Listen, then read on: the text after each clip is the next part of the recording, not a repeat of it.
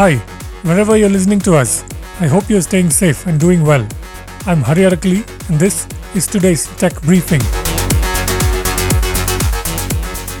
Biocon Biologics has struck a deal with US pharmaceuticals company Viatris to acquire its global biosimilars business, including rights in partnered in-licensed portfolio, the company said in a press release.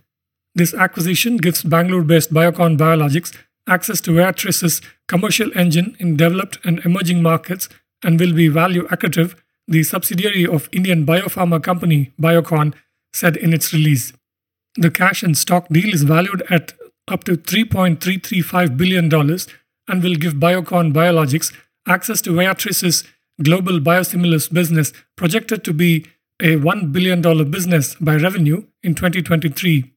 This acquisition is transformational and will create a unique, fully integrated, world-leading biosimilars enterprise, Biocon's founder and chairperson Kiran Mazumdar-Shaw said in the press release. Infosys, India's second biggest IT services provider, has launched a Metaverse Foundry to fast-track its customers' adoption of the online environment, the company said in a press release last week.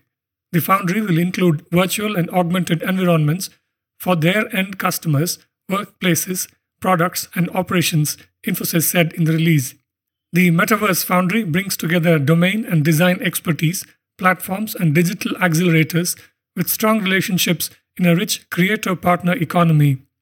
Customers can use this as a cloud-based service to build their own metaverse environments, deliver signature experiences in an existing metaverse, and take advantage of advanced AI-powered data analytics and simulations, according to Infosys. Prime Venture Partners, an early-stage India-focused VC firm, has secured the final close of its fourth fund at $120 million, the company said in a press release last week.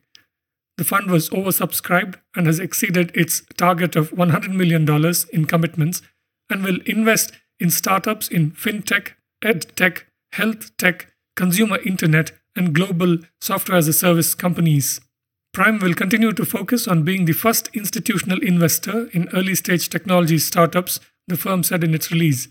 In addition to prior focus areas, the firm has expanded its portfolio into new areas, notably EVs, business-to-business, Web3, and gaming infrastructure platforms.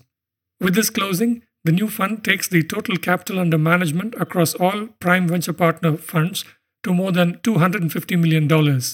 In addition to existing investors, Fund 4 is backed by International Finance Corporation, part of the World Bank Group, a top-tier university endowment, a top-tier fund of funds, and several global technology entrepreneurs, Prime Venture said in the press release. GigForce, a B2B on-demand gig tech platform, has raised fresh funding from Meraki Labs, taking its total funding to $6 million, the company said in a press release.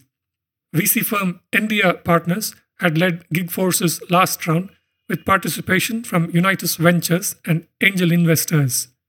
The platform aims to provide employers a predictable and flexible demand fulfillment solution at scale and helps gig workers upskill, earn, and develop their careers, according to its press release. That's it for this briefing. You can find all our podcasts at ForbesIndia.com and on your favorite podcast apps. I'm Hari Arakali. Thank you for listening.